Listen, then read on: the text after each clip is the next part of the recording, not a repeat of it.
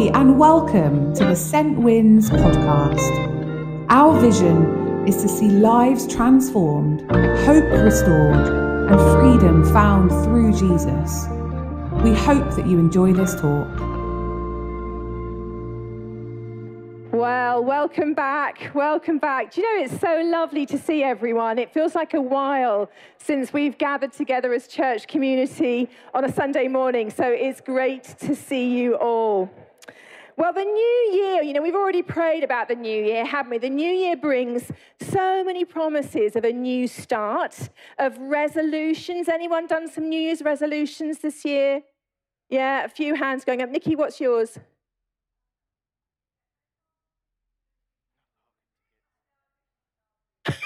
Did you hear that? To get no parking tickets, no speeding fines, and no admission charges. Oh, Nikki, I think we need to have a conversation later. Yeah.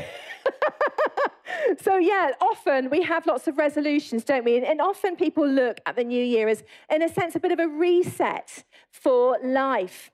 Well, I would love to make this suggestion for you this new year. Start, church community, start with the good news of Christ. Start this year focusing on the good news of Christ. Say yes to the encounter and the formation that God brings to your life. And my prayer for you and for me is that God would form us in a greater measure with Jesus, walking with Jesus this year, changed forever by his grace and by his call on our life. For me, that is the resolution that I long to stand on. Every year, that's my resolution, my desire is to be more like Jesus. I want to end this year being more like Jesus than I am today. Does that sound like a good resolution this morning? Yeah. So we're starting a new sermon series at the beginning of this new year, and it's called The Announcement of Good News. The Announcement of Good News. For anyone under the age of 40, that's a telephone.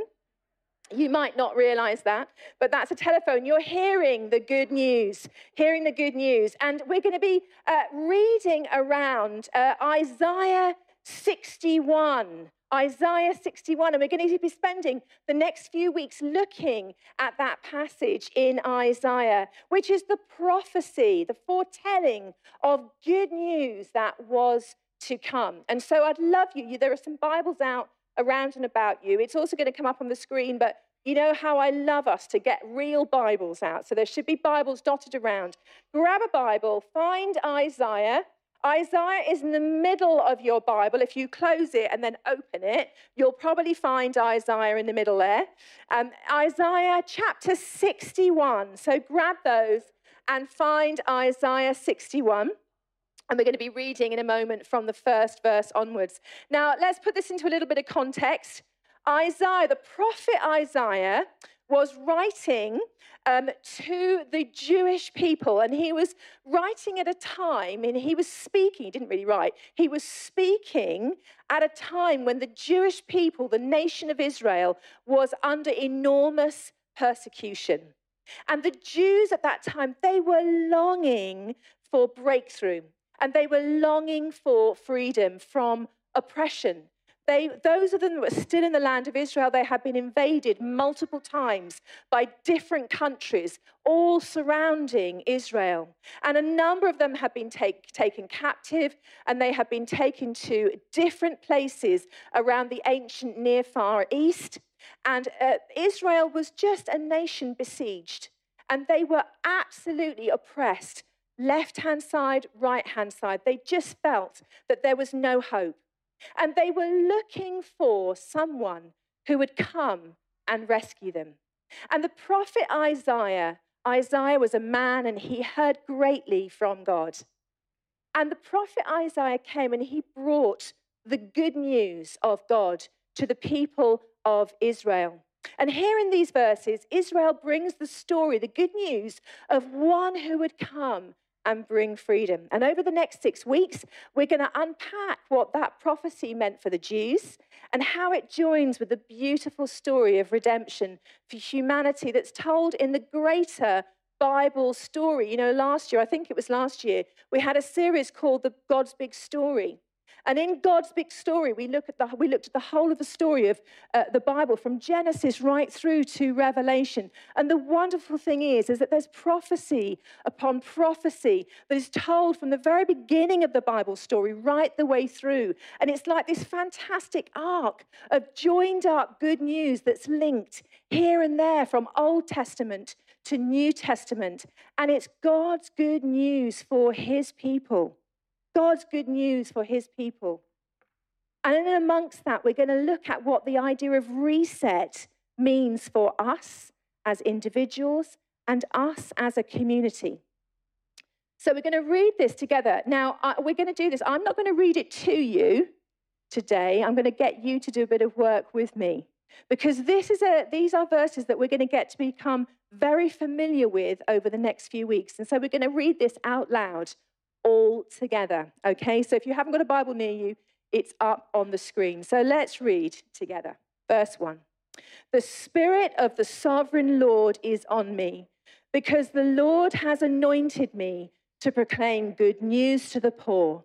He has sent me to bind up the brokenhearted, to proclaim freedom for the captives and release from darkness for the prisoners, to proclaim the year of the Lord's favor and the day of vengeance of our God, to comfort all who mourn and provide for those who grieve in Zion, to bestow on them a crown of beauty instead of ashes, the oil of joy instead of mourning, and a garment of praise instead of a spirit of despair. They will be called oaks of righteousness, a planting of the Lord for the display of his splendor. They will rebuild the ancient ruins and restore the places long devastated. They will renew the ruined cities that have been devastated for generations. Amen. So this series, the announcement of good news, it's all about the gospel. Gospel means good news, the power of the gospel of Jesus. And our vision statement here as a church community is, who gets 10 million points for getting this right? Our vision statement is to see lives.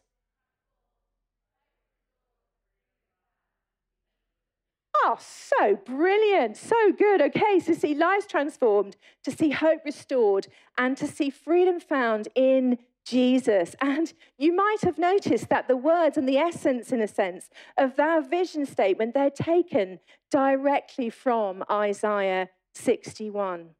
You know, there's no accident there. When I was praying about what I felt God was calling us to be as a church community 3 or 4 years ago now, when I was first invited to come and be the vicar here in this parish, I felt this was what the Lord said to me. And he said, I want you to shape this church around my prophetic statement in Isaiah 61. And so that's why we took those words. That's why we've shaped them. And that's why they are so resonant for us as a church community. And the words and the essence of our vision, they are so important as we link Jesus into them. You see, for the Jews, they didn't know who they were looking for. They were just looking for this mythical person who was going to come and be a superhero, really. They had no idea what that was really going to look like. But for us, we root that vision statement in Jesus Christ. In Jesus Christ. Why? Well, turn with me to the New Testament. So maybe keep a finger in Isaiah 61 for a moment. We're going to flick over to the New Testament and we're going to go to the Gospel of Luke. So Matthew, Mark, Luke, and John. So if you find the Gospel of Luke in the New Testament, and then you turn to chapter 4 in that Gospel, maybe somebody could shout out the page number for me. That might be quite helpful. 1030, 1030, there we go. Luke 4, verse 14. Let's read. I'm going to read this for you. So this is this is the account of Jesus, the Gospel of Luke, all about the life and times of Jesus Christ. And in this chapter, Luke has already, in previous chapters, described how Jesus met John the Baptist, and he was baptized in the River Jordan, the very beginning of his adult ministry. And then he went into the wilderness for 40 days where he encountered battle, spiritual battle and oppression from Satan, from the devil. And then he came back from that time. And then we pick up in chapter 4. And this is what happens. Chapter 4, verse 14. Jesus returned to Galilee in the power of the Holy Spirit, and news about him spread through the whole countryside. And he was teaching in their synagogues, and everyone praised him. And he went to Nazareth, where he'd been brought up. And on the Sabbath day, he went into the synagogue, as was his custom.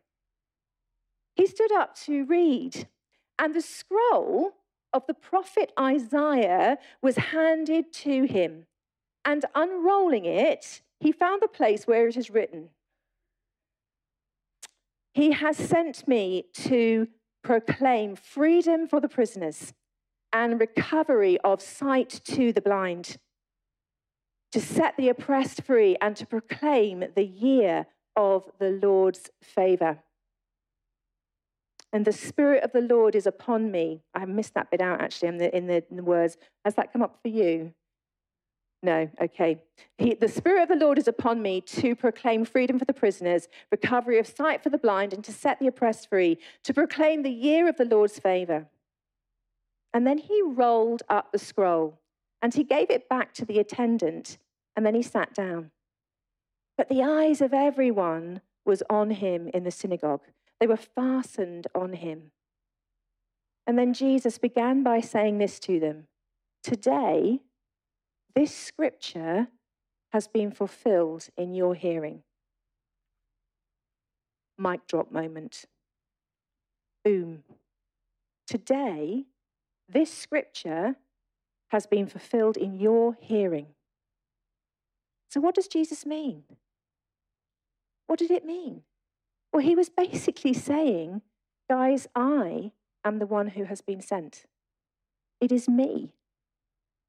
What an extraordinary thing to say. He was saying to those Jews who knew their biblical, their Torah, their words of the Bible so well. They knew their scriptures so well. And he was saying this prophecy that has been written and has been read out in synagogues for centuries is all about me. And today in this synagogue, you get to hear it from me. Wow. You see, our testimony and our belief is that it's Jesus who brings life, Jesus who brings hope, Jesus who brings freedom. You see, that prophecy in Isaiah is rooted in Jesus Christ. It's a prophecy that was written and spoken and then fulfilled centuries later in Jesus. And that's why we have that as our vision statement here in this church, because it's all about Jesus. We hope that you enjoyed this week's talk. Thank you for listening.